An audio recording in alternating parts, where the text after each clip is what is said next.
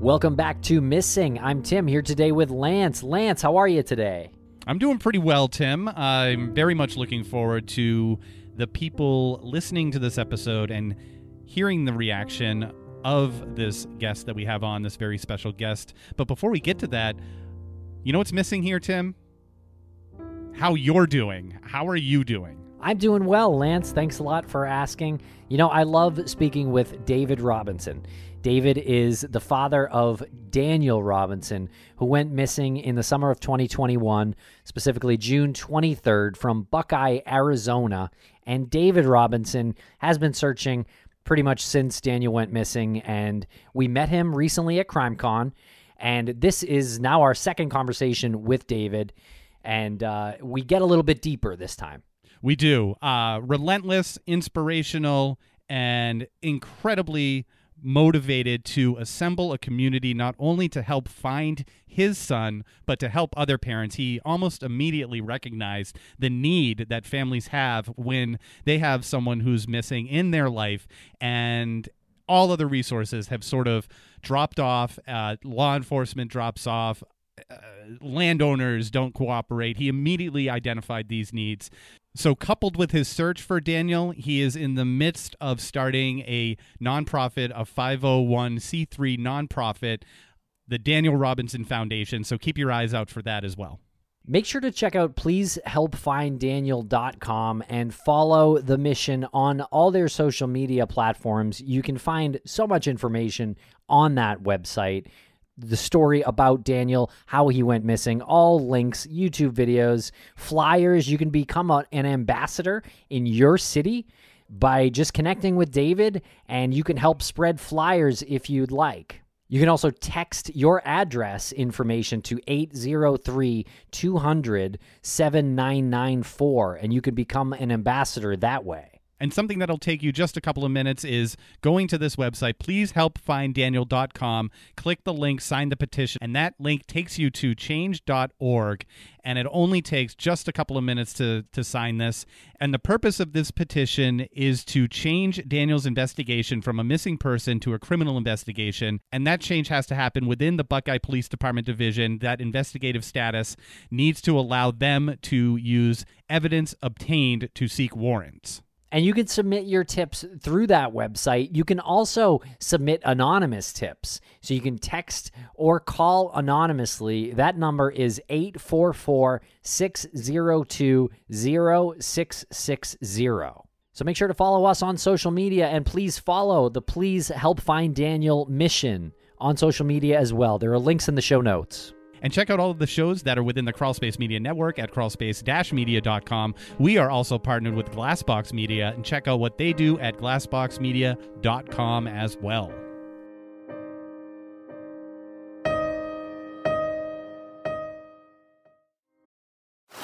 Now on Netflix, inspired by the unbelievable true story of a fake hitman, comes the new movie, Hitman, from Academy Award nominee Richard Linklater. At 96% certified fresh on Rotten Tomatoes, critics are calling Hitman a smart, sexy crime thriller with surprises at every turn. Starring Glenn Powell and Adria Arjona, Hitman. Now playing on Netflix and in select theaters. Rated R. We took it all. We brought them to our land. An endless night, ember hot and icy cold. The rage of the earth. We made this curse. Carved it in the blood on our backs. We did not see. We could not, but she did. And in the end... What will I become? Senua's Saga. Hellblade 2. Play it now with Game Pass.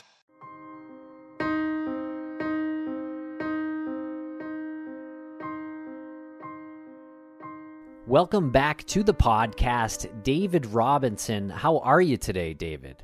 I'm doing okay. How about yourself? Doing okay here. We're doing really well. We want to thank you for coming on. I know what you're doing is really difficult, but I gotta just say right off the bat, you came on, you're smiling, you seem motivated, you seem positive, and we spoke at CrimeCon in the hallway, and you came across the same way, and it's inspiring. And I know that it's just a a terrible tragedy to draw inspiration from, but I just want to put that out there. Whatever you're doing, however you're conducting yourself is, again, inspiring. So thank you for that. I really appreciate that, sir. Thank you. Oh, don't with the sir. It's a military thing, you know. It automatically comes out, you know. I totally get it. Yeah. Well, I couldn't agree more, and thank you again for coming back on the show. And I know a lot of other family members of missing people hear this show as well, and it's inspiring to us to have you here, but it's inspiring to families and people who haven't been touched by tragedy like that. Right. Thank you. Okay, so how has your search been since we met you at CrimeCon? Well, you know, as you may know, I had to put a pause on the desert searches, the organized searches there. That's because of funding and some other issues there that I've really been very, very responsible when it comes to the love I have for the volunteers that come out there. That don't stop me as an individual to go out and do some things in the desert on my own. So I'm constantly still doing things where I have to, do investigative stuff out there in the desert on my own.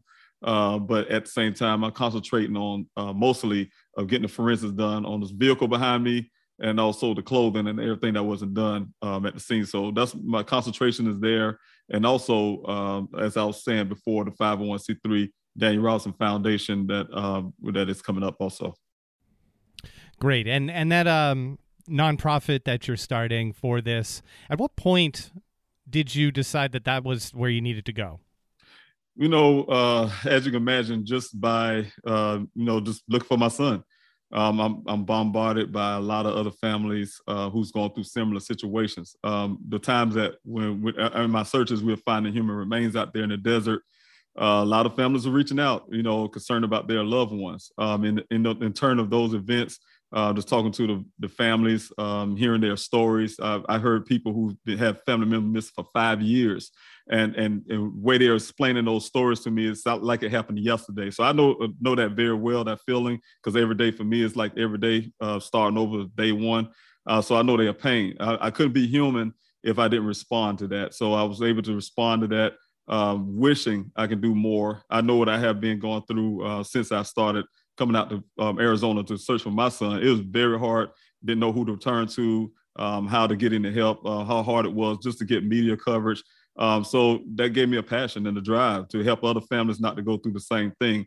So that became the birth of Daniel Robinson Foundation and the fact of my son's name. He's a very, very intelligent young man, have high dreams and hopes. He want to do some things, entrepreneurship. I just go on because he's such a great, great young man. And this inspired me to make sure in honor of his name, the Daniel Robinson Foundation will be born to help other families, because that's exactly what he would have done if he's right here with me now. And please do. The floor is yours. Please go on. Tell us about tell us about Daniel. Sometimes I can get long-winded, but it's fine. Yeah. So, my son, like I said, very, very bright young man. One of the things I miss the most is, he's very inquisitive. He comes to me and asks me a lot of questions about things in life. He's always asking something, always asking advice, always wanting to do something. He challenges not only us, but he challenges himself. I gave you guys the background, his story growing up. He was born without one hand. You can rarely ever, we just have to point those things out, but you'll rarely hear us talk about it when in his successes. That's because he lived his life like that. You would never, you had to physically look at him, just staring off. But he's such a lively person that you kind of forget that he was born with one hand, because he does everything and anything he wants to do. So, like I say, he inspired me with that. He's a very friendly young man. Our family, dynamics as well. We may have some little anything that may come kind of like a little wedge. He'll get between that and bridge those things back together. And so that's his Daniel's nature, very much nature, very well missed by his family and friends. So, of course, I'm doing everything I can as a father. First of all, he's my son. He's a Robinson. He's my son, and I want to make sure that his well-being has been taken care of. And did Daniel have a lot of friends growing up? Well, my ex-wife during the time, his mother, we kind of sheltered them somewhat, I can say. And some of those reasons because of the things that how we had to grow up. We grew up in circumstances where we had to be careful. So we don't try to be mindful of our children. We make sure they was in certain schools, for instance. We kept them away from certain things to make sure they stay focused on educations to, you name it. The typical thing that parents will try to do to get the best of our children. Having that, the most times Daniel and his siblings would have friends from school. In school, that's where they had their friendships. We didn't see too many of them coming around the house, and we didn't have them spending the night and things like that. But once Daniel got in college, for instance, my daughters, they all went to his twin sisters and him went to school around the same time. And they always often come to me, man, Daniel, he's always partying all the time. Have all these friends. Everybody know him. We walk down the street, they always call his name out. Very popular around the College of Charleston. And but one of the things, of course, as a parent, I'm worried about his education. But he have a lot of friends based on what I've seen from college into now coming out of when he's missing. And does Daniel have a lot of friends in Arizona? And does he have some geologist friends as well and coworkers? Well, only one coworker I know that he's a friend with that he goes out with and hang out. I guess you guys probably can read the report and know who that person is. Outside of that, he did have a few that come in town to visit, or he went to New York himself to go visit his friends. So generally the ones that he do have is out of town now once he got out of college. And once he got out of college, he immediately went to work. Can you give a little background as to the path in which led him to the job that he had before he disappeared? Yeah, well, of course, I always had to put this out. Daniel graduated with honors. He went to take a class in Flagstaff, and right out the graduation, I didn't understand the way they did this thing, but he had to take a class for his graduation somehow, even though we had the graduation. And so he went out to Flagstaff. They flew him out there to do his final class. And then once he was doing that class, he did have a friend. I want to back up a little bit. He did have a friend of his in the fraternity, one of his best friends in college. They one of the founders of that fraternity. His family owned the company, Matrix New World, Matrix Southwest Groundwater. His parents owned that company. So when Daniel was in Flagstaff, of course, I think through that, that company hired him on straight from that class. So Daniel didn't ever come back to South Carolina that we thought he was anticipated after that class. He just went straight to Phoenix and then where he started his career. Has there been any update in the official investigation since we last spoke with you? Well, as reluctantly, I have to say, I don't have any real information from the Buckeye Police Department in terms of, I just hear rumors or things like that.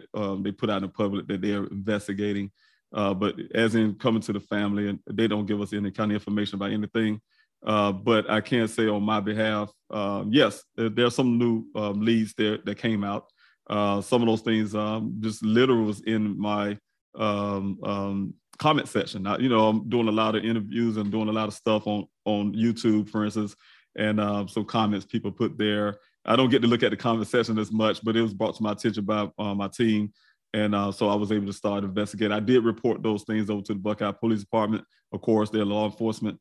At the same time, conducting my own with my investigator. We currently checking those things out. I just want to get back to the job real quick that Daniel had. How much did you know about what he did on a day-to-day basis there, and can you share what that was? I personally, when we spoke at CrimeCon and we were talking about that, I find it really fascinating, and I also think that it sets the table for his disappearance. I feel like people really need to know the circumstances of his job and what he was doing on a daily basis.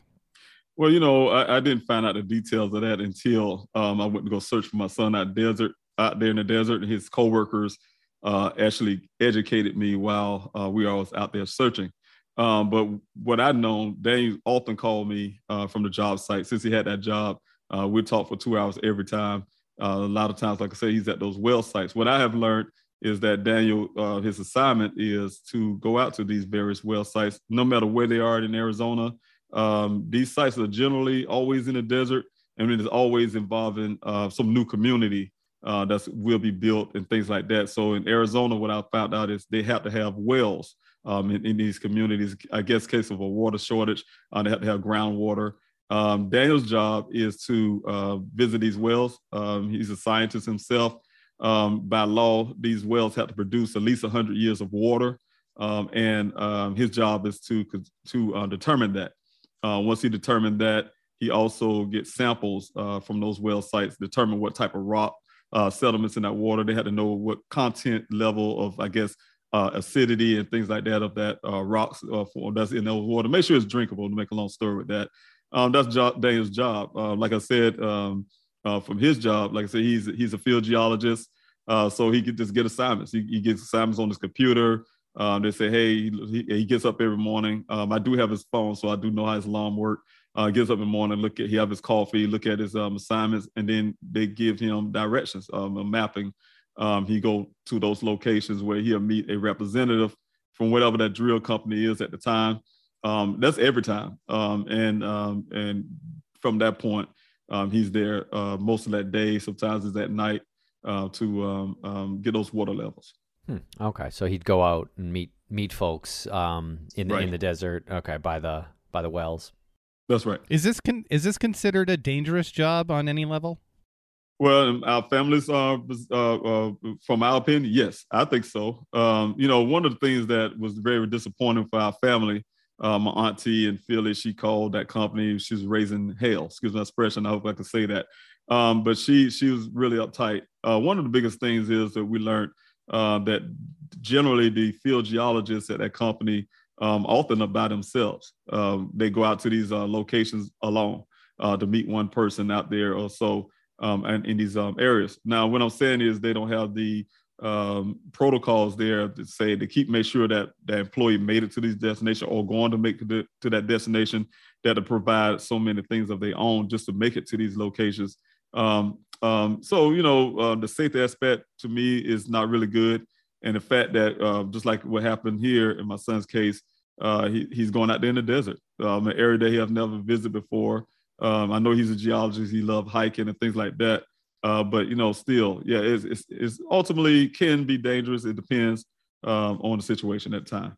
Yeah, of course, because one can enjoy hiking, and hiking is one thing. But when you're collecting samples and you're paying attention to something aside from like your foot position and you're doing something else, that's it's a little different, especially if you're dealing with the terrain and the sun and any sort of, I guess, rattlesnakes. I mean, I don't know what's in that area, but there's so many other factors that you're dealing with. And when you're hiking, you're kind of looking for those things. But when you're working, I think maybe your guard's down a little bit. And that's true. Daniel, he had to wear a hard hat. I do know he had that. You can see it right here behind me on this picture there on the ground. It's his safety vest. He had to have the safety vest. Just typical same thing we would do at a construction site. These guys are drilling. Sometimes I guess he go there. In some instances when you go to these sites, they are just drilling those wells. And of course, they have to have those safety features there because they have these big cranes up there. Something can fall, a crane can fall, anything can happen out there. Like I said, as in for the terrain and the elements out there, very hot. My son always carries a canopy. That's one of the things you heard about. He left at a young lady's house. He used a canopy to keep the sun off of him, for instance. Also, the other hazards out there in the desert that we learned just by going out there. You got the mountain lions that live out there. You have, other wildlife, snakes, like you said, scorpions, whatever the case may be. We do have wildlife out there. So Jay generally stay away from humans, of course, but, they are out there. And we spoke a little bit about Daniel's car last time and how it was found. Can you just talk to us a little bit about what was found in the car? And I understand his clothes were found outside the car and his wallet as well. Oh, that is correct. Right here, you can see behind me that blue area there. That's the pile of clothing. Daniel's. They allegedly. The reason why I say allegedly now, because of course on my investigation we had to determine if that indeed is Daniel's clothing. I still haven't proved that yet. But allegedly, that's his clothing in a pile. The pencil turned inside out. We do know there was a wallet there with his identification, in it, some of his cards, debit cards and things like that. But the wallet itself was empty with no cash and things like that. One of the things also is the cell phone was found inside the vehicle. The same cell phone the family I was calling, Dane's phone, at least almost a full day, a little over a full day before it finally started going straight to voicemail. I guess the battery died. Inside the vehicle also was his hard hat. The hard hat was filled with rainwater, almost to the rim. Also, there's his keys and things like that, his work computer that he get his assignments on, that was in that vehicle also. So little items like that, some other little small items, but like I said, a case of water, 2 cases of water, untouched water inside this vehicle, stuff like that. So yeah, there's a lot of indications of some people want to think that maybe he had changed the clothing, but we don't have those evidence either. So we're looking at every aspect we can. Okay, yeah. Tell us a little bit about the rainwater found in his hat. That seems a little confusing to me. It is very confusing to me. It was brought to my attention by the Buckeye Police Department. They did give me pictures in the vehicle where you could actually see the rainwater. I can tell you just by the weather report, it was when this vehicle was found, it was just well into just about to get into the rainy season, the monsoon season in Arizona. At that time, weather-wise, there wasn't any significant rain happening. But this hard hat was filled with water. The hard hat was located in the back seat. The only puzzling part for me is how the water got in the hat. Because, we do have a busted window in the driver's door where rain, if it was rain, it can come down in there. But it was in the back. Like I said, everything else was in the back, was intact. It wouldn't have came through the sunroof. But nevertheless, there's some rainwater, water inside and fill up that one hard hat, but no water anywhere else in the vehicle. So is this like a traditional hard hat where it's kind of like a bowl? Pretty much. It's just like a regular hard hat you see construction. It just had Matrix New World on it, white hard hat. Yeah, sorry to get hung up on this, but it is really interesting to wrap your head around. There was no other rainwater that was found in the vehicle? None at all. And one of the things that, from my investigative standpoint, I would believe that it was also, in my opinion, put there to just kind of distract and say, hey, this vehicle was sitting here for a length of time and collected rainwater. And the reason why I say that because, the vehicle here is in what is called a ravine. You can see the little gap that's under the vehicle there. That's a stream. That's where a stream of water runs through whenever the monsoon season comes through. A lot of water comes through there. It goes down to what is called the Hassayampa River through the Wagner Wash area south of this location. And if a lot of water was coming through that wash and that vehicle was there, and it was raining that much, there would be almost like a ring. If you look at your tub water, I don't know how nobody uses tubs anymore, but let's say you're really dirty and you have a ring around a tub, it'd be collecting a lot of that debris and things like that. So that vehicle would have that ring around the top part of there near where the sunroof is. Because it'd been blocked, because it'd been stopping a lot of water and debris that goes through there to make it down to that river. And we don't have none of that. So that was before the rain season. It was before it really rained. I did have testimony from the rancher who found the vehicle, who lives out there. There was no significant rain ever happening up to that point. So it's still a puzzle why that hard hat was filled with water to appear that it was rainwater. Yeah, and the car's on its side. It's on the side. That's correct. So it's not like the hat was probably sitting in the back without rainwater, and then like it didn't have the rainwater, and then it rolled. It obviously would have fallen out. So somehow after, when it came to place like that, that's when the that's really interesting. Right. How did you get that information? Was this like on the police report? Well, they gave me the pictures. This picture right here, for instance, came from what Buckeye Police Department gave me. So that's where I was able to do some of my own. I had to put my own investigative hat on, and my investigative investigation is totally different from Buckeye Police Department. Like I said, they determined the water in the hard hat is rainwater, and it came from rain. I determined it's been put in that water been put in that hat to throw off as if the vehicle was sitting there in some significant rain. So I look at it in two different ways. That is a It's a head scratcher. Yeah. And very much so, yes. Did the police they stopped a helicopter search at one point? I heard you on a video talking about that. Yeah, and it was heartbreaking. That was the point of me making it out to Arizona quick, like I did. I didn't want to believe my son was actually missing. I was hoping that they would found him quickly, find out what's going on before. Either way it would happen, I was coming out to Arizona. But like I said, the night that Daniel went missing, the day he went missing, I did put in a missing person report. Later that night, found out that he was actually indeed missing in the desert. I did ask them to go out and fly out there and look for him, because explaining the reasons why. They told me it was nighttime. They couldn't do it, of course. I had suck it up in a sense. Stayed up there the entire night, but they said they was going to do it early the next morning. So I said, okay, I'll suck that up that night and just do other things until they're able to do that search. But like I said, the next morning, an officer, Haley, took over from the night crew officer, and he said, hey, yeah, Mr. Robinson, we're going to have the helicopter. We're getting the helicopter out there to search for his son. I'm very happy at that moment. And then they called like an hour later and said, he called back and said, no, the flight was canceled. It was unauthorized. His higher ups, he said, it wasn't me, but my higher ups said that Daniel is a grown man. If he want to disappear, he can't. And that's the reason why they canceled the flight. Hearing that automatically let me know that it was not going to search for my son. So I had to make it a Phoenix as fast as I can and do it myself. And that's why I was there. And speaking of the search, are there geologists from other departments, other environmental groups that have volunteered to help with the search? Because I would assume that they know the terrain, even park rangers.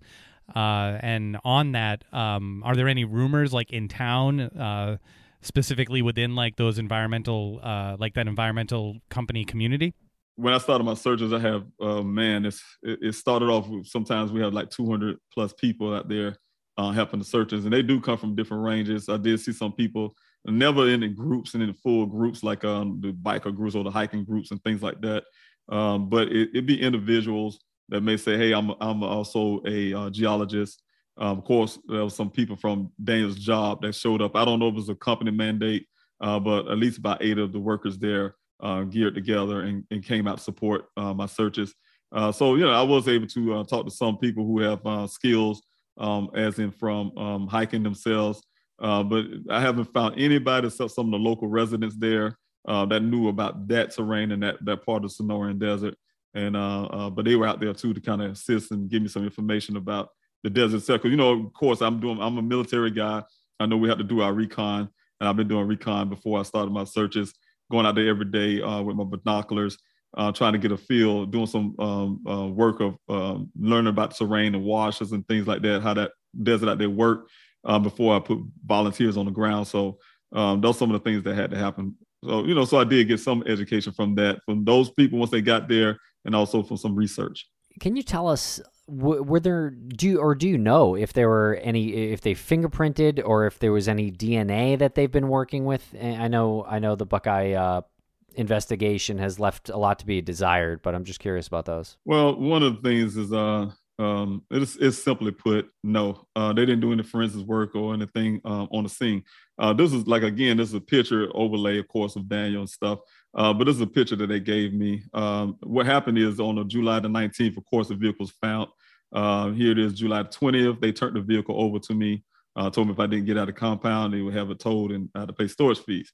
Now, having possession of that vehicle, I didn't actually get it out of there on that day. I did ask the officer to give me 3 days. But I already had a meeting set up with the chief of police, Chief Hall, Chief Sanders, and all of his staff while the vehicle was still sitting in the compound until I had it towed out. In that meeting, one of the biggest things I learned is that because of the one picture they gave me at the time, I didn't see any forensic marker. I'm not, at the time, an expert on things like that, but I do know that most times when police officers are doing any kind of forensics work, they use these orange markers or yellow markers or something to indicate that with the pictures. I did ask Chief Hall for those pictures. This is one of the pictures of those pictures I asked for. He said, I'll give you everything. They did tell me they did helicopter searches. They did the drone searches and also using cadaver dolls, all that stuff. But they did provide me everything they said they had. And that was just the pictures itself. Like I said, none of them had the forensic marker. And I asked them about that. I said, pretty much I had an NAACP member there as an observer to listen in. And also I had a recorded meeting with them. And I asked them, hey, look, why haven't y'all done any forensic work on the scene? The detective sergeant said it's because they didn't find any blood in the vehicle. They didn't see any blood in the vehicle. That's how you put it. They didn't see any blood in the vehicle. Well, then that's when my question was, how you know my son was even driving that vehicle? It's obvious his driving is his vehicle. Is the answer that I got. That wasn't satisfactory to me. Made me very upset in that meeting. I demanded immediately for them to do some fingerprinting on that vehicle, and they did agree to that. So they was able to keep the vehicle even longer, just a little couple of days longer. To do those fingerprints. So that's when the fingerprint, if you guys look on the report, that's when the fingerprinting was done because I requested that. And then after that meeting, of course, they gave me everything on the scene and evidence bag marked for safekeeping, told me to take that with me. And then after they did the fingerprinting, I did have the vehicle pull up with my private investigator. I didn't realize that law enforcement needed blood evidence before doing forensics. I didn't know that either. Like I said, I'm not an expert, but one thing for sure, I would think they would at least what I was learning now, especially from my private investigator, is that most times they would do all the forensic work on the scene. They have to, and then he said they should have never ever even turned those things over to me for safekeeping, and as Daniel's gonna come back and grab his things. That should still be in some type of evidence locker, and the vehicle still should be stored in their facility at this point. Yes. Just in case, right. Yeah, absolutely. And we had a listener who heard your interview that you did with us from CrimeCon, and she has a friend who either worked or still works or is in like the management level of another environmental agency, and she remembered his stories about some of the jobs that they would do, and she was surprised at how competitive that industry, at least on his end, was. And she had emailed and said, can you make sure that you ask David if there were any known rivals or if it was a competitive industry or any sort of contracts that companies were competing for. There might be an opposition, maybe development of that land, maybe something being surveyed. Was there any sort of anything like that going on at the time? Well, I hear a lot of rumors. I hear a lot of things from some people that live out there. And from my research, I did find out on my own is that area out there they've been trying to develop that area since the 80s. And some of those reasons is because of the groundwater. It's because, like I said, they have to have 800 years of water. And some of the reasons, some other development issues. They've been trying for a long time. I do know Howard Hughes having this big city that's coming out of there called a smart city. So they're dumping millions of dollars out there. There's some little talks about the Douglas Ranch out there and some little issues with that. Those guys are having fights over the land, which part is really their land and things like that. So, it's a lot of rumors and things I hear going on there. But the only thing I can pinpoint, like I said, is they've been trying to develop that for a long while. And if my son was to have, and I know my son is a young man who does his job well. And if he believes in something, he's been taught that way. You stand up for what you believe in. And one of the things is I know he's going to look out for people. If he found that those wells would not produce, for instance, 100 years of water, he would say something. And I know my son would do that. But that would stop a project by law. They wouldn't be able to build a so-called smart city. So some of those rumors would be like, hey, what if, that's some of the reasons why he went missing. I do not know. I don't have any evidence of that, but that's some of the suggestions and things like that, theories that's out there.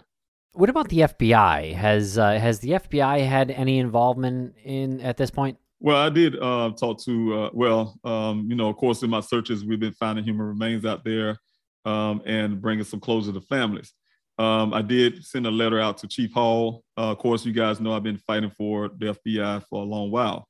One of the things is when I wrote that letter, wrote a long letter, CC'd Senate managers, to the mayor, to you name it, in this letter, my attorney. And in this letter, I described the fact that Chief Hall went on to CNN to say, hey, my son went missing. This is a suspicious nature. And when he missing, suspicious nature. Also, the fact that, again, my son went missing in what I call in that letter is a crime scene. These are human remains been found at a skull, been found not far from this where the vehicle was found there, human skull there. It's a big crime scene. And so I thought the FBI should be looking into that, not including also that at the time I didn't know, but I assume, but it was definitely close to BLM land, Bureau of Land Management, which is federal land. I thought the FBI should be involved. So make a long story with that, Chief Hall did agree. He said, hey, we're going to have a case review. I'm going to send that to the FBI, have a case review to the FBI. My attorney immediately send a response back and say, we would like to be a part of that. If she can't be, I need to be there as a family member. The department did it behind my back. To make a long story short, I did wait on their response. They never gave me one. But when the time came as a response, almost a week later, the detective came to me and said, yes, they had a case review. And the FBI determined that, say, Mr. Robinson, you are doing such a great job on your own. We don't need to come in. They told me that's what the FBI told them. So, they have not came into my son's case. I did find out, I was really puzzled to see if that really did happen because I didn't believe the FBI would say something like that. And I later found out through a team member of mine who have those strings and found out who the agent was. And I did have a talk with the agent who now says, now because of hindsight, now I found out that my son's vehicle right here is indeed on federal land, is on BLM land. I did talk to him about it. That agent, and he says it's Buckeye's jurisdiction. And I said, no, I don't get that. I mean, it's on your land. So it's Buckeye's jurisdiction, their job. And that's the way it stands right now. So I'm still going to fight, to make sure I get the FBI involved. Can you just back up a little bit? Because Tim and I had the same expression going on, the same reaction. Who is it that said to you that the FBI said, no, we're just going to leave it to him because he's doing such a great job? Well, it was a detective. It was a detective of Buckeye Police Department. The detective of Buckeye said that he spoke with the FBI, and the FBI actually said to him, the father of that missing person is doing a great job, so we're not going to get involved? Right. The way he was doing it, he was relaying what was told in the meeting to me. He was telling me what was told in the meeting. Right. That's right. It's a maybe I just compliment. watched too many movies or something. Yeah, great compliment. But maybe I just watched too many movies. That was offensive to me, yeah. It was very offensive to me at the time. Here I am relying on donated funds.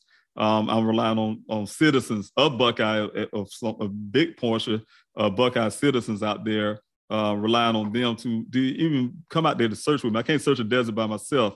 It's very offensive that because I was begging law enforcement for certain equipment like specialized drones, camera equipment that can go down in these wells and mines, and these vertical mines and things like that. And I can't get no help from law enforcement. And then for them to say that at the time, just saying, hey, look, I'm hearing that from them. Yeah, it offended me. I know I'm not great as FBI. I don't even have the resources of the FBI. And so it was very offensive, but nevertheless, that's what was told to me. And I don't want to accept that, just think that the FBI would actually say that. Yeah. So speaking of drones, and I apologize if you already said that and I missed it, but you mentioned that you're asking for drones and the camera equipment that can go down into, can explore different areas. Have you had any companies volunteering that? Have you done searches with drones and camera equipment like that?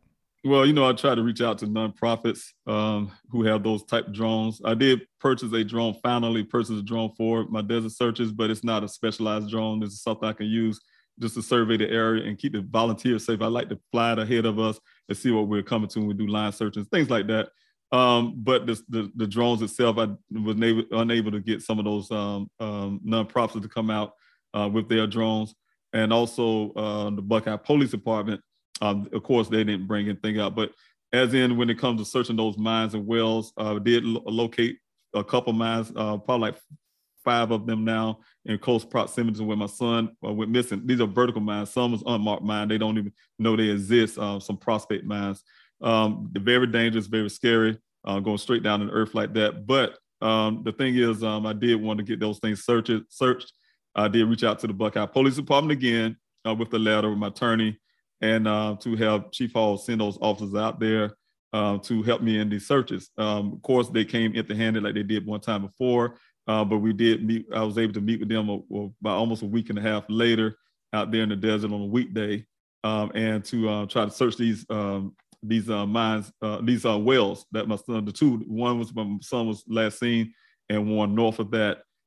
They did come with someone with these cameras. These cameras was, I tried not to sound like a police basher or something like that. So I tried to make sure I didn't put it out, but I was really disappointed. They came out with two things I asked for was cadaver dogs and also cameras to search these wells. They came out with some little fluffy little, I thought it was a household pet, to be honest with you. I don't know I can't say what cadaver dogs really are, but it's really cute little fluffy white dog. They said the dog didn't alert on anything. And then they had got this, some guys from Maricopa Pet Sheriff Posse or something they call themselves, came out with some type of camera that they outfitted themselves. They went down into the well north of where not the one my son was missing at, but one north. Went down with those cameras. Those cameras went to the water level, barely touched the surface of the water level. And they pull out and they're saying, hey, that's pretty much it. They was really upset that the camera got wet a little bit. That was unacceptable to me. I didn't say anything to the public, but I went behind the scenes and got my own person to come in and made some arrangement with the companies, with the owners of those wells. Those owners didn't want us in the wells, but I made an incentive. The incentive was to have the company I was working with to come in and give them a free well inspection, and so I can get these wells checked. And so it's a win-win for both of us. They allowed us in. They made sure I had insurance. So we had to do that kind of deal. Make a long story short, I was able to get a real company, to come in, and we submerged those cameras in both of those wells. One was 800 something feet. One was close to 1,000 feet deep after the water level. And we made it all the way to the bottom. I do have a question about the one north. There's appeared to be something there. I'm having an expert to look at that. Something that's looked like the top of a skull, but we're not sure it's been buried. We do know a large amount of dirt been dumped in there for whatever reason, a lot of stuff that shouldn't be down in there. Those are things that are being searched, right? Going to be been taken care of now. I'm working on behind the scene to get that taken care of and looked into to see if somebody indeed buried something down in that well. But like I said, that's real detective work. That's real money that I had to do myself, things I had to do myself, and I'm not getting from law enforcement. Whew. Well, good for you to figure out a way to backdoor that. Yeah, it's good problem solving. Yeah. Yeah. Yes. I sense that might come with your military training, is how to problem solve. A lot of that. That's right. How to, and also, my son. He's my son, and I'm going to do everything I can. I had to be very thoughtful, and just take my time. And it takes a lot of work. It takes a lot of work, and researching and things like that, and try to figure things out. I'm always constantly. You can probably imagine. Always constantly think of different ways I can find my son. Look out for my son. So. And we'll be right back after a quick word from our sponsors. We took it all. We brought them to our land. An endless night, ember hot and icy cold. The rage of the earth. We made this curse. Carved it in the blood on our backs. We did not see. We could not, but she did. And in the end... What will I become? Senua's Saga. Hellblade 2. Play it now with Game Pass. Have you made the switch to Knix? Millions of women have made the switch to the revolutionary period underwear from Knix. That's Knix. Period panties from Knix are like no other, making them the #1 leak-proof underwear brand in North America. They're comfy, stylish, and absorbent, perfect for period protection from your lightest to your heaviest days. They look, feel, and machine wash just like regular underwear, but feature incognito protection that has you covered. You can shop sizes from extra small to 4XL. Choose from all kinds of colors, prints, and different styles, from bikinis to boy shorts, thongs to high-rise. You've got to try Knix. See why millions are ditching disposable, wasteful period products and have switched to Knix. Go to knix.com and get 15% off with promo code TRY15. That's knix.com, promo code TRY15 for 15% off life-changing period underwear. That's knix.com. Thanks to our sponsors, and now we're back to the program. There's the matter of the mileage that is registered on Daniel's Jeep. Can you explain any discrepancy that is going on there with the mileage? Well, yeah, it was my former investigator. He was able to find that. It's crazy because when the Buckeye Police Department gave us everything, like I said, they gave me that vehicle the day after and threatened if I didn't get it out there. Gave me the clothing marked for safe keeping. When I hired my investigator right after that, the first thing he did was to go up and want to know about this black data that was pulled from the vehicle.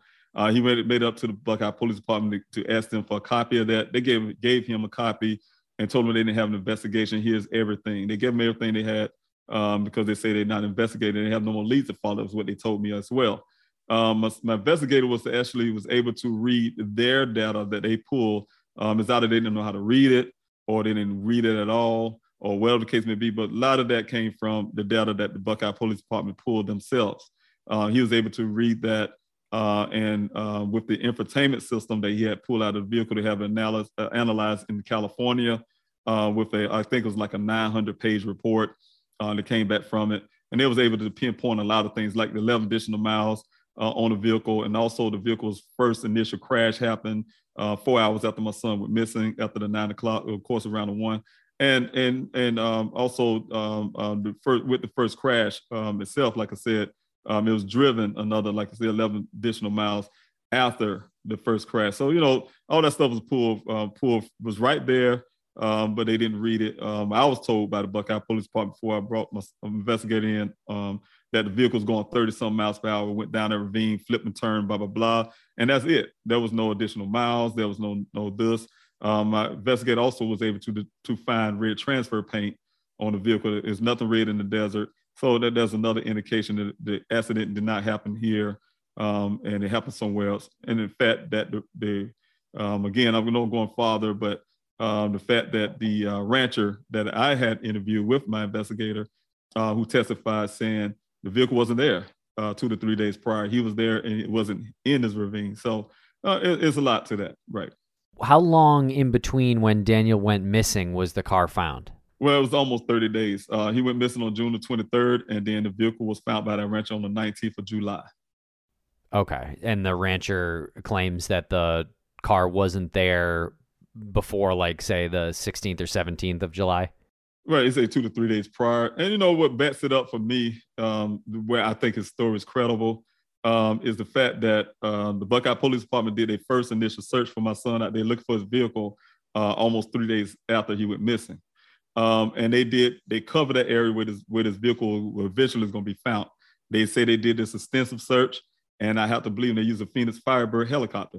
Okay, and then almost 2 weeks after that, they went out there again with what is called Civil Air Patrol crew. I was there. I didn't believe the first search that was there, so I grabbed my daughter and we all went to the area and waited on them that morning to see if the Civil Air Patrol came out. They did. They came out. But some reason they didn't want me to come with them. They made sure that didn't happen. They had one of the Civil Air Patrol guys to post his vehicle at the gate so I couldn't drive through and follow and see what they're doing out there in the desert for whatever reason. And but they did ultimately say they did the search of the same area where this vehicle was found, eventually going to be found. And they came up empty-handed on both of those searches. And like I said, to back that up is that rancher who came after that point on the 19th said that July 19th, to say that the vehicle wasn't there 2 to 3 days prior because he was there searching for his cattle. He's a cattleman, fourth generation, I think he said he was, but that's his land. And he's out there chasing his cattle. His cattle always come down this ravine. South of this ravine is a corral that he gathered his cattle at, and he was waiting on them to pass through there so he can, track them, stuff like that. The accident that was on the report, I guess, is like a black box report for the car? Yeah, he was able to also determine with that black box data is that the vehicle turned over. I don't know if it was a key or push button, but it was turned over 46 additional times after the vehicle's crashed. So it's cranked, at least cranked or turned over 46 additional times. Somebody just kept cranking it 40 sometimes after the first crash. After the first crash. Okay. And Right. Is the second crash listed on the black box report?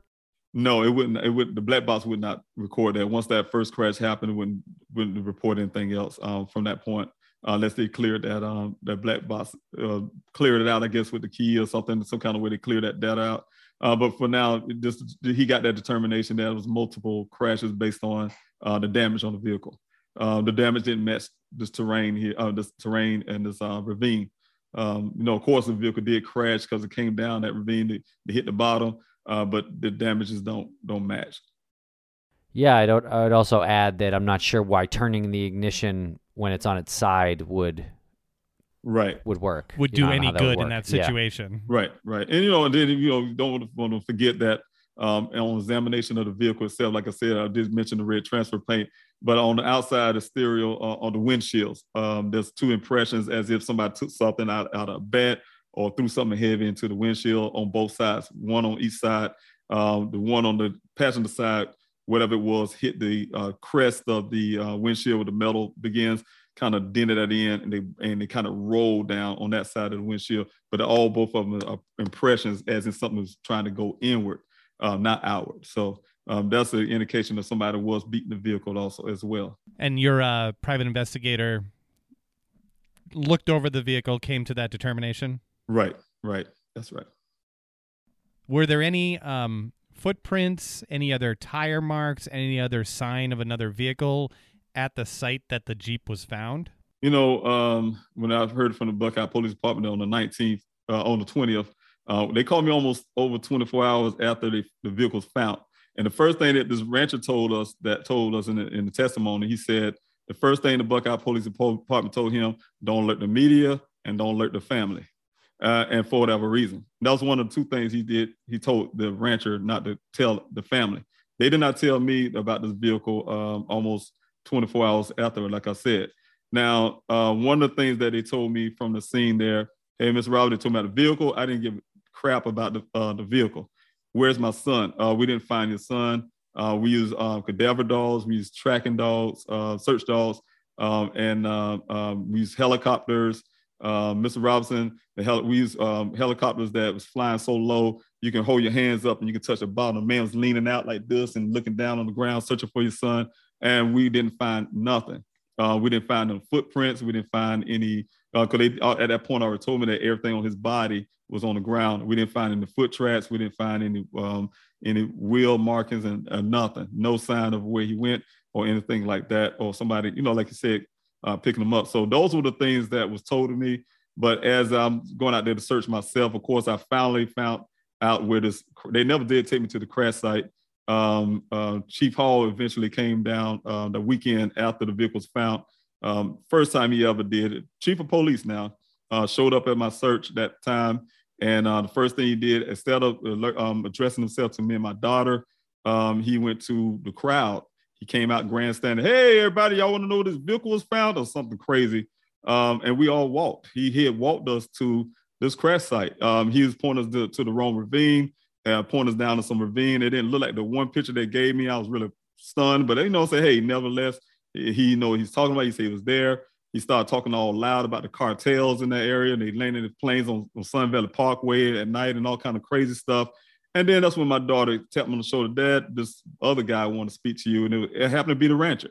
The rancher showed up there. He put us in the right direction, showed us where the vehicle was actually crashed. I noticed it was because I remember the stump in the background. And then he showed me the glass on the ground there. That was the time and the only time that I seen Chief Hall at the scene. He came in once he heard the rancher correct him. He said, I don't know why Chief Hall telling you the wrong place. And Chief Hall turned red in the face, walked past, got in his vehicle, and drove off. Both of them have never been seen in any of my searches ever again. However, one of the things I wanted to point out is that it's because, because of what you were asking there, one of the things is I'm really puzzled about the scene itself. In my opinion, just looking at everything, it's pretty much, to me, it's staged, just like my investigator would suggest. And who was the last person to see Daniel? Well, according to the report and according to everything that was told to me when I came out to Arizona, and from my son's job, because he went up to this location, was assigned to go there, was this guy named Ken from a company called Weber. He's supposedly being the last person at the time. Of course, you guys probably heard, if you're alluding to that, it was another person that came forward that said that he's seen Daniel as well. He was out there target practicing with his kids, his children, and he saw my son through the scopes of his rifle. Then he secondly saw him again near what we call as a wagon of wash on the bank. And he went to approach my son, and my son gave him the correct place to target practice. Hey, say my son told him, hey, this is not the area that you need to do. We work on this area, but my son pointed him out to the area where he should be shooting. And so that turned out to be the second person who said he's seen Daniel. And he also acknowledged himself as a federal law enforcement officer. He even showed me a badge. I dismissed him at the point. I sent him to my private investigator, and also my search coordinator at the time. They vetted his story. They told me it was credible. I did mention him in my family press conference, but we later found out he's not a federal law enforcement officer. But I did check with the Buckeye Police Department this year in January, talked to Detective Biffin about it. He said they vetted his story, because they did do an interview with the guy, and they said, hey, his story is credible. But I asked him about the federal law enforcement agent line that he's an officer. They said they have nothing to do with his story. They believe his story is credible. Now, in my investigation, I don't believe his story at all. That's why I don't really mention him anymore. It's because it's one question. My son have never been out there ever in his life. This is the first time he had to even get direction from the worker himself to even get to that location. How he would direct somebody to where to shoot. Hey, this is where you go shoot at out there in the desert. He wouldn't know that information. So that's why his story to me is not credible, but to the Buckeye Police Department, it's credible. Yeah, I mean, unless Daniel passed like a gun range and knew where it was, like I don't, you know what I mean? Like, and so this guy is out in the desert, just firing his rifle. And that's what they do. See, that's BLM land where the vehicle's right here located. That's federal land. That when we go out there searching for my son, people often, we see them out there a lot. They'll go out there and they'll set up their little, silhouettes and things like that. But they always shoot against, because it's hilly down and things like that. So they shoot up against something. But they are out there targeted practice. Also, there's no range out there, no established range and things like that. They're just people go out and set up their own little setup and target practice. So you're saying if that person's account couldn't be true because Daniel wouldn't know where to fire out there. That is correct. That is correct. And that is amazing. All the time, the way I came to that determination is through my Q&A. I do a Q&A. I had a person come in and ask questions on a Q&A. Her name is Shiro's Nation. She comes up, one of the people there. And she asked the question. And I thought about it. I'm a logical person. I love logics. And I said, you know what? Why didn't I think about that? And she's right. And so that turned over my whole thinking.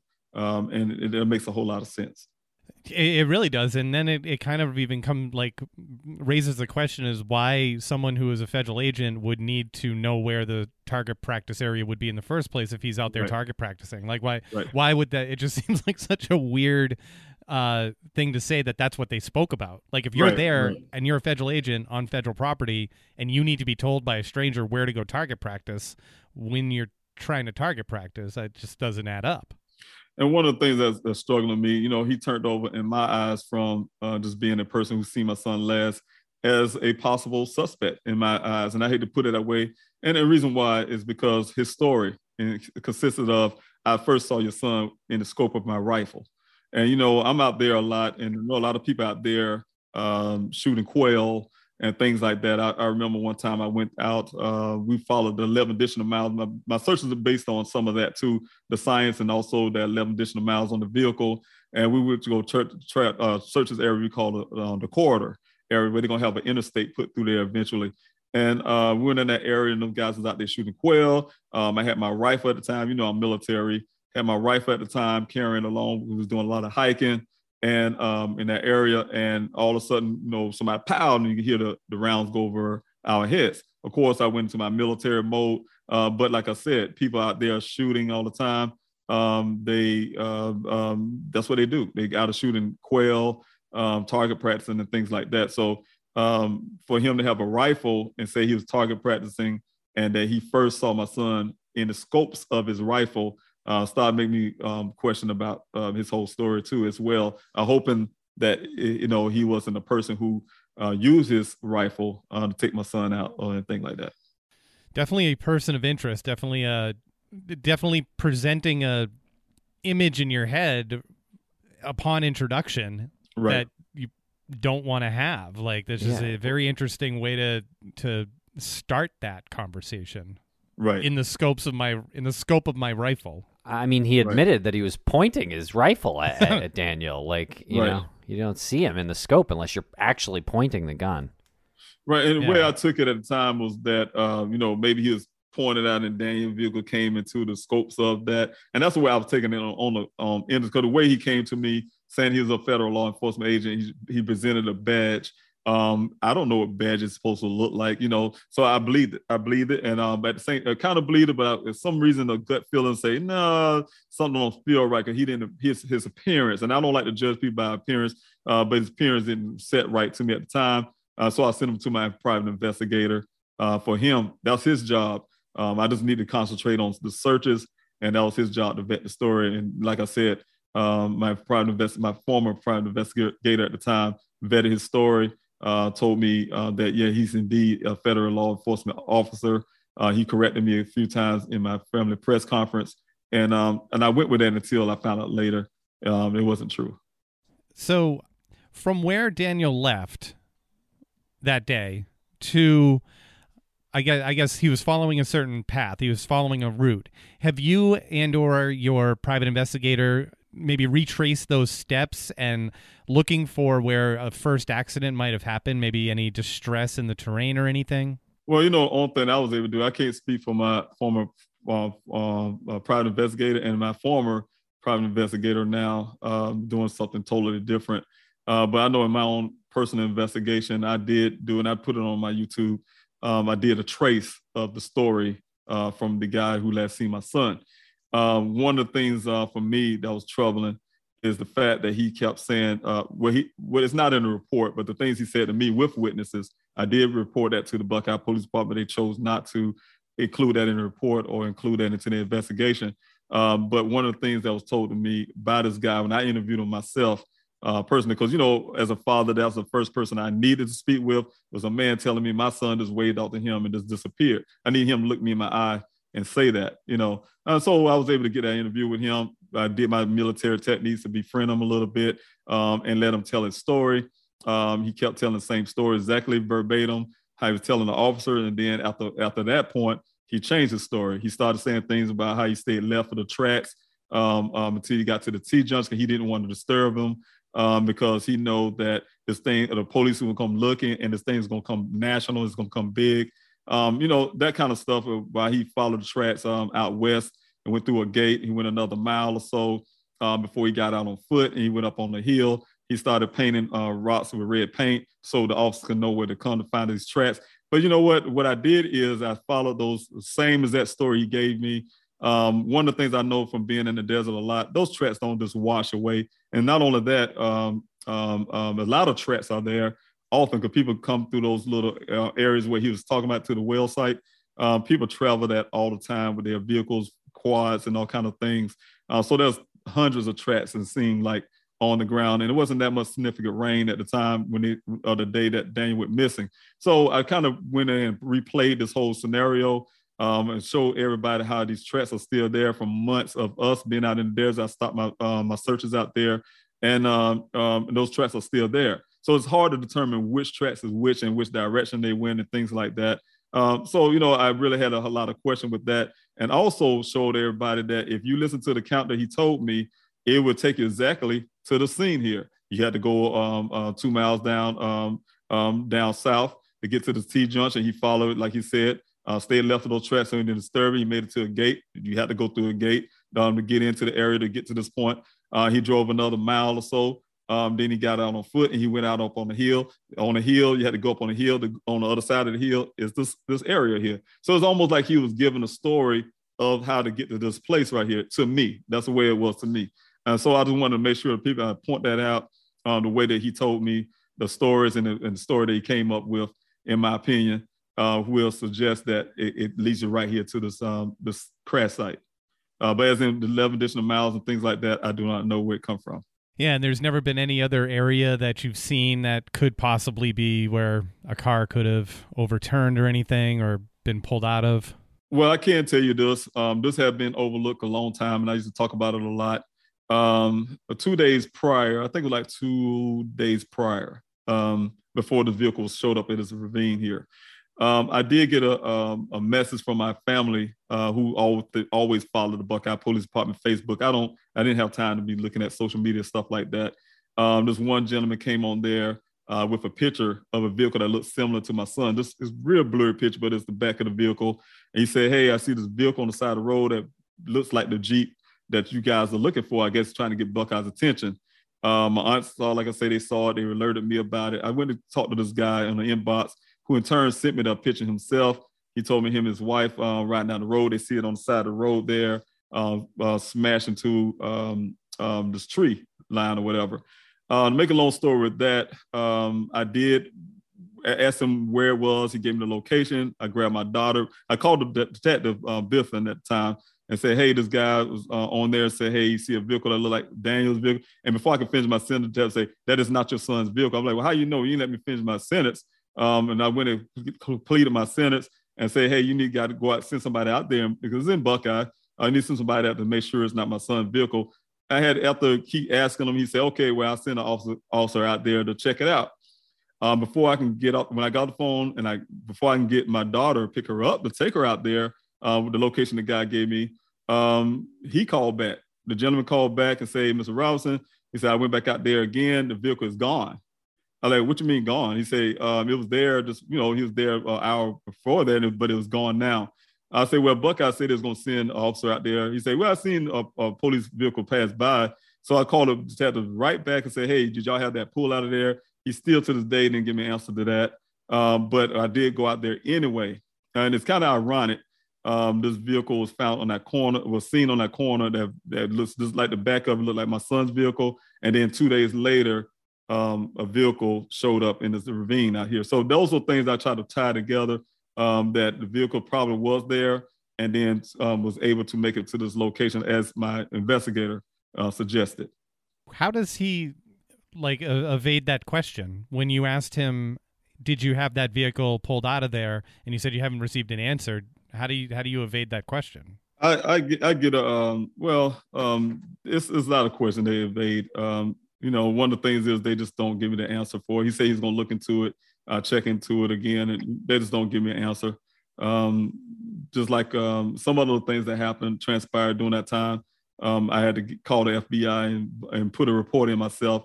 The FBI told me they had to be invited by the Buckeye Police Department, and they still haven't followed up on those things. So it's just the way they do things, in my opinion.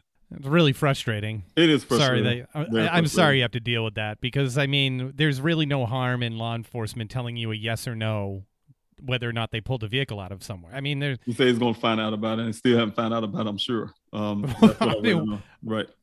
What's there to find out? I'm so sorry. And do you know if Daniel was having any struggles with his mental health at the time he went missing?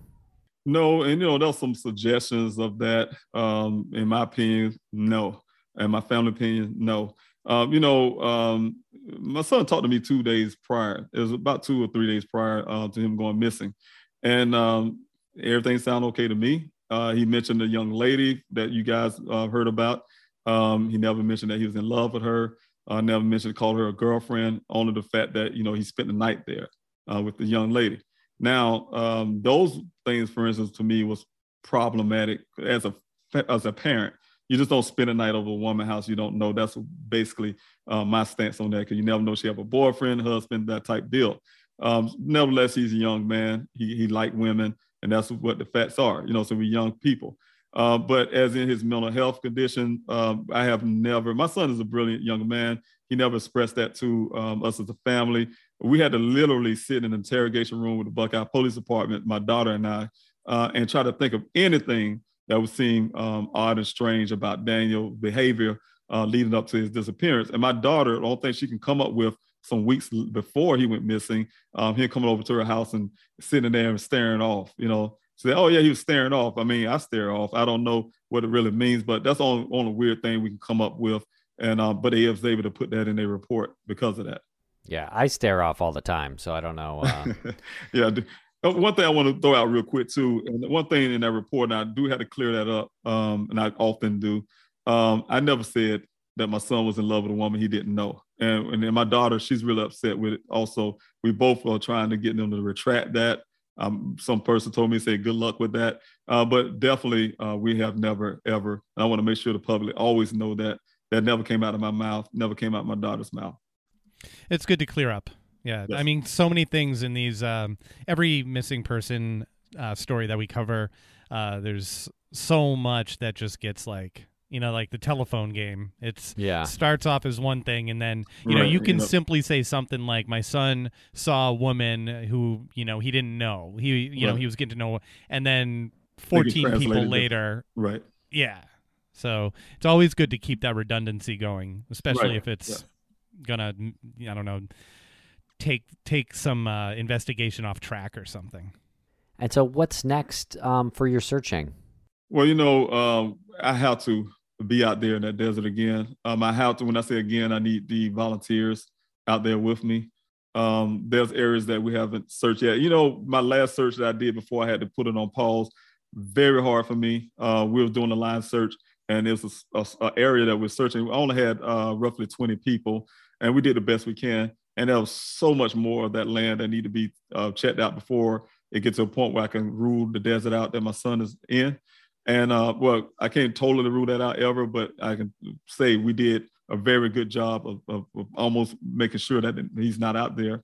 And so I can be something I can be kind of settled with. It's hurtful because, I had to, like I said, put the pauses, but my goal is to make sure that I have the funding. And one of the reasons why I did put a pause on search too is because I have to do the forensic work on the scene. I have to. When I say on the scene, his clothing had to be done. The safety vest had to be done. The shoes had to be done. The red transfer paint, we got to know where that comes from. We got to check the airbags that's in the vehicle. I had to get the whole forensic work. This period, his work computer, his personal computer, this all of that. His cell phone already being taken. One of them. One of the cell phones that my searcher we found near the scene. We don't know if it belongs to Daniel or not. So all that stuff forensically had to be done. That's going to cost a lot of money. So I'm definitely saving up for that. And also the fact of I need to get the forensics done urgently, and the searches need to be done too. So I'm trying to balance those two together. But that's the reason why I have the 501c3 also to help towards that funding for the searches and also for the forensics. And you're out there on social media, you're out there on YouTube, you're making this search and your investigation very well known, and you have an amazing website, pleasehelpfinddaniel.com. Can you talk about the website, the importance of it, and what people can do if they want to help? Well, the very most important thing is, from hindsight now, going through everything, I tell us the family's one man, he just lost his mother, went missing in Phoenix. First thing you do have to put a website for awareness, of course. And so for the efforts of searching. So the best thing for my website is definitely to keep the public aware of what's going on so that I can recruit people to come out and help me in the searches. It's good for fundraising. Of course, you can't run any kind of operation, especially what I'm doing right now, the flyer distribution to you name it, without funding. That helps also. All the information is there. We have events there. I have an event coming out on the 25th of June, the 25th, a day of remembrance for families. And it's dedicated for families of missing people to come out to this event, bring your tables, bring your flyers, bring your everything, and talk about your family. So that is coming up in Phoenix on the 25th. You guys can check that out on pleasehelpfinddaniel.com. But, it's definitely there for the public, for the awareness, like I said, to my family. I started off with two websites. It was one just dedicated for my family and Daniel's being missing. And the other one was searchfordaniel.org. That was just specifically for the desert searches. But like I said, I integrated those two together to just make sure it's just one, keep it all at one place. So yes, please search go for pleasehelpfinddaniel.com. We can also sign the petition. That petition is very important. I don't call it a petition of signature. I call it a voice of people. People standing behind me and fighting for what I believe in. Putting the pressure behind on the department, the police department, to do more for my son. I'm advocating for a change in the system. We don't need this waiting 12 hours before you or more longer to report a person missing. As we know, they even have a show called The First 48 Hours. We know that the 48 hours is the most crucial point of finding someone. If they don't act immediately and within that 24-hour period, then we got a problem. And so, so that's the thing is try to fight against some of these laws and get some of these laws changed.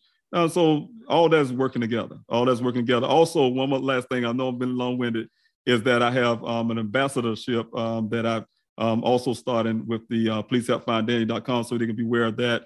That would go along with the foundation eventually, where I have been asking. I'm getting a lot of influence, and I'm asking people right now if they want to be an ambassador in your own city, no matter what city you are in the United States. If you want to be an ambassador in your city, to reach out to me. I will have a Zoom meeting with you all to tell you the ins and outs about that. We want to get the ambassador program where people, it's part of the flyer distribution, where I can get Daniel's story out everywhere, in every city, every state, through flyers. So you guys be able to be in charge of distributing those flyers in your city. And also, like I said, I'll help with the upcoming foundation where those infrastructures already be there. Wow, very cool. Yeah, very impressive work in your search. I understand how complicated and multi-pronged it is, and I think you're doing an incredible job. Is there anything else you'd like to say before we end today? Well, thank you guys for having me on. I really was happy to meet you all at CrimeCon. Sadly, under certain conditions, but you do to really make my day that day. You're really, very great guys. I really appreciate you having the time and using your platform to bring awareness to my son's story. That's the most important part to me, is getting Daniel's story out there. Again, I want to lastly say also that also goes to other families. First thing you need to do, sometimes I get it. The news crew, for instance, my son, it took me 3 months just to get my son's story out there. And then once the story went nationally, it don't last for a certain length of time, then the story changed. The narrative, things have to change. They have to go through different things. One thing is you have to create that platform for yourself. And I have to be my own media. So one of the things I'm really grateful for you guys sharing your platform to continue to have Daniel's story out there. And also for those families, they need to create things like a YouTube channel to make sure their loved one's story stay out there. You got to do everything you can to make sure that happens. Yep, and this platform is here for you whenever you have an update, whenever you want to come back on to, if there's some information that is new or developing, anything that you feel can help. If you have a search coming up or anything, just let us know. Anytime you're in need of that, you're more than welcome to come back on, and as long-winded as you need to be. You got all day. Yeah, I get that. Yes. It's all good.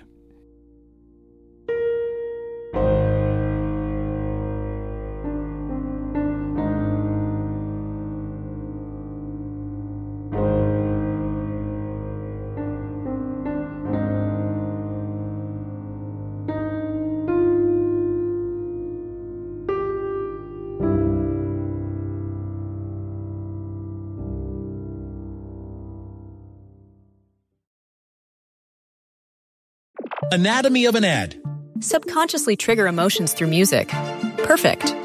Define an opportunity. Imagine talking to millions of people across the U.S. like I am now. Identify a problem.